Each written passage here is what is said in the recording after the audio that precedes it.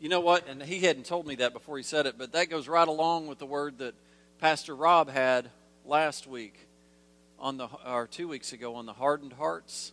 Does anybody remember? A couple weeks ago, Pastor Rob had a word about, I can't remember exactly how it went, but that's confirmation that the Lord is trying to work on our hearts, and He's the best heart surgeon. If you remember, His word came out of, we've had so many people that's been battling major heart issues. And let me just say, there's still a few in our church that are still battling. They're having some heart issues right now, right as we speak. So, you know what? We need to allow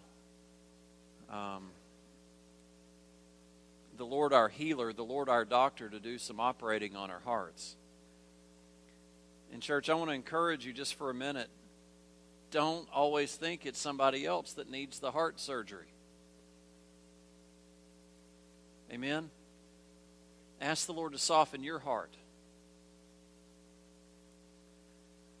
I'm listening to some tapes. I'm going to completely get off target, and I probably don't need to, but I was listening to a CD today or yesterday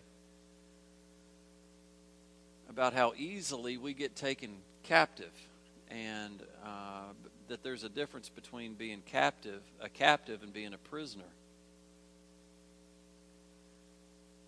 And I believe with this softening hearts, I don't believe I can leave here tonight without sharing this with you. And this is not it's going to be revelation because it's going to be God's word, but it's going to be something you've heard before. But if you remember the parable of the master and the servant and the debt that the servant owed, and it was a debt so large that it could never be repaid. And he goes to the master and says, "Master, have mercy on me. I will pay it. Have mercy on me." And the master says, "Your debt's taken care of." And the servant turns right around and goes and finds the person in his life that owed him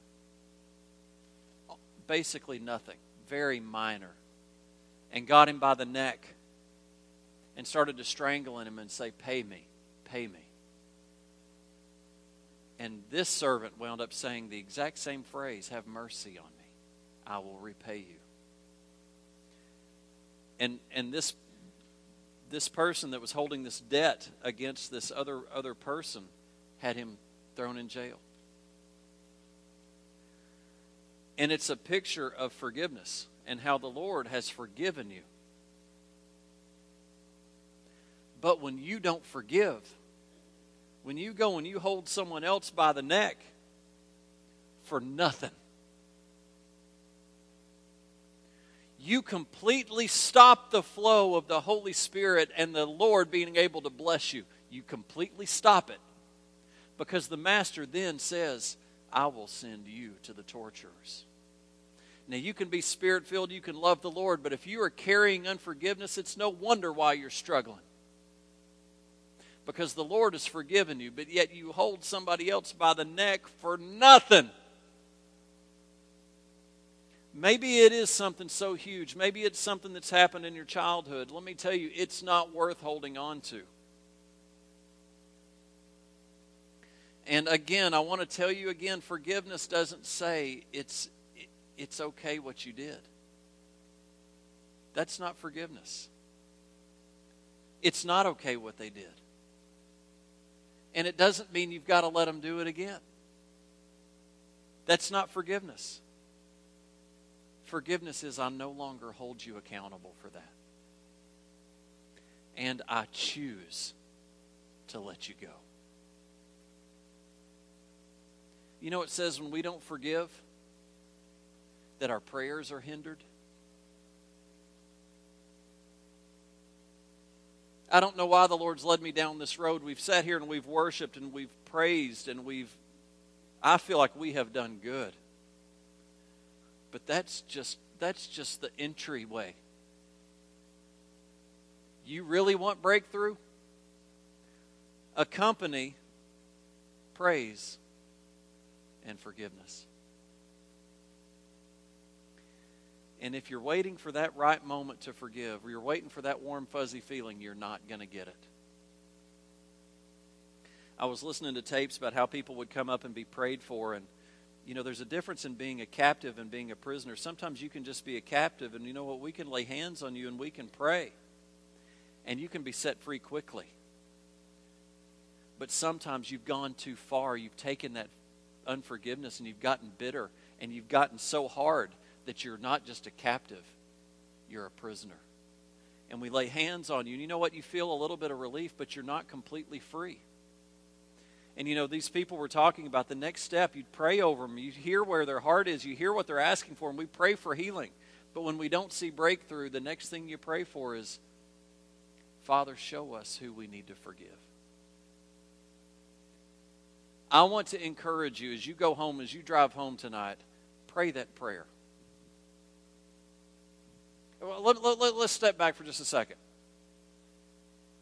Do you really want to be free? That's the decision you've got to make. Because if you don't really want to be free, you're not going to forgive. But if you really want to be free, do you know the person you're holding unforgiveness toward, you're not affecting them at all? It's not hurting them at all. It's just hurting you. Pastor, you don't know what I've been through. You know what? I don't. But the Lord does. The Lord knows everything you've done. Yet He forgives. And He loved you even when you weren't lovable. He loved you. But I want to encourage you. When you're driving home tonight, just to yourself, maybe when you lay down in the bed, maybe when you get in the shower, maybe right now, Lord, who do I need to forgive? Because I genuinely need breakthrough. I really need what I'm going through to stop. Some of you are being tortured by your life. I believe the word for you tonight is forgive. And out of these things that I'm listening to and being taught by, this person said, and it doesn't have to be a heartfelt forgiveness. You don't even have to feel it. Just do it. Then you get up tomorrow and you may have to forgive them again. Do you know there are people in my life I've had to probably forgive 500 times? And I think I've really forgiven them, and the next thing you know, it stirs back up again, and I got to do it again. People that have moved off and never talked to, what kind of effect do I have on them? None. I'm not being ugly to them and making them know I'm mad at them. That just makes me look stupid anyway. Who do I need to forgive? You probably already know. But there may be some things down deep. And you know what David would pray? Show me those dark places in my heart. As Caleb said, as he saw Jesus crying, it's got to be a real turn. Playing the game is more of that religious spirit. Either we're going to play the game or we're really going to turn. And I want to turn. I was telling Pastor Rob this week, I want our church to see breakthrough individually like we have never seen before. And the way that happens is by turning. I want breakthrough in your life. But forgiveness is hard. Nobody said it would be easy. Do y'all mind to just do one thing with me? Will you just say, I forgive? That's it. There were two sons, and they were asked to do something. And one said he wouldn't, but he did. The other one said he would, but he didn't. Which one did right? Have I confused you already? One said he would do it, but he didn't. Let's just really simplify this. I asked two of my kids to go make my bed. One child says they will, and they don't. The other child says, I'm not going to do it, but they go and do it. Which one did right? The one that did it. They may have had the wrong attitude. Elijah, sitting under the juniper tree, may have had the wrong attitude, but he cried out to God. The words you just said, I forgive, attach that to whomever. You don't have to feel it. It's a command out of your mouth. It's a choice. Maybe tomorrow you'll feel it. Maybe you won't. Do it again tomorrow until you genuinely let them go. Because I desperately need the Lord to hear my prayer.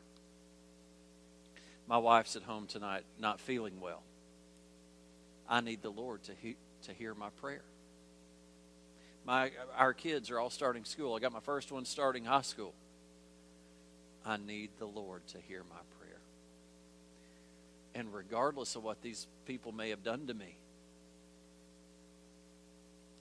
my walk with the Lord's more important, that He hears my prayer for the things that I need Him to care for. Are we doing it for a reason? Yeah. I mean, I love the Lord. I love Him with all my heart, but there are benefits with loving the Lord. And I expect Him to be faithful over His word. The way I do it when I don't feel like it's because I know there's a reward. I know that there's a God on the other side that honors it and responds to it. I was telling Pastor Rob this week, I believe with all my heart that if we line up with God's word, He will do His part. You're holding on to that unforgiveness thinking it's something you've got to keep. You can't let it go. I'm not going to let that person go. I'm not going to do it. It's too precious to me. It's so stupid. I'm not going to do it. Well, how would I live my life if I didn't hold this unforgiveness toward this person? Blessed. That's how you'd live your life. Blessed. Are you struggling? I want you to, as you go home, if you would, get in your car and ask the Lord, who do I need to forgive?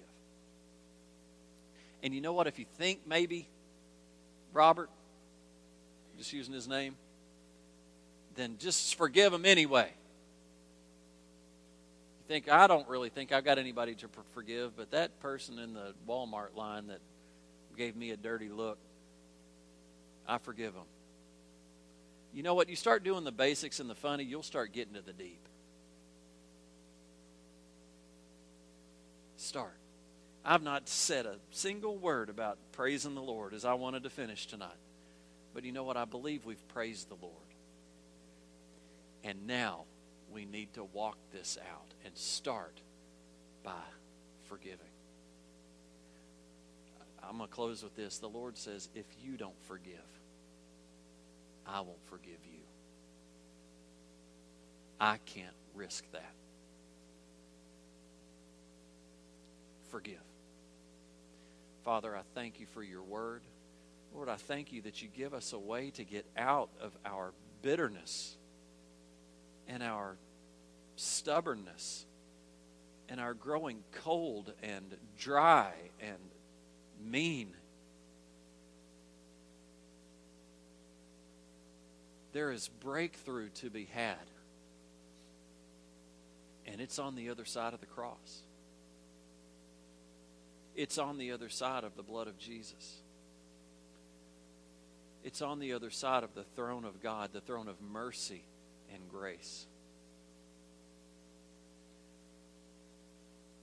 We don't forgive the person because what they did is okay. No, it's not okay. We forgive because the Lord said to forgive.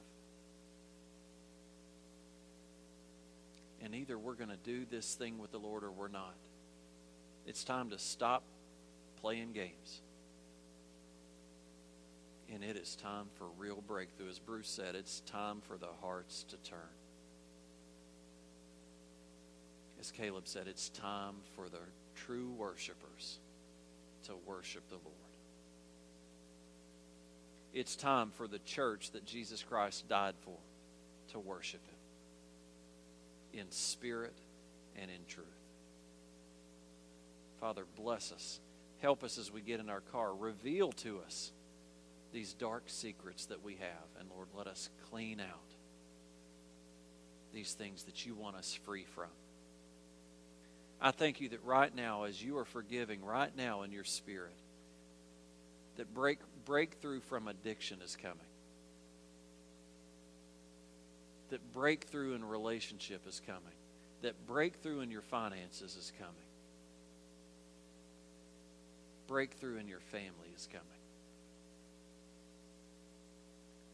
Thank you, Lord. We just bless you, and we honor you, and we love you. In Jesus' name, amen.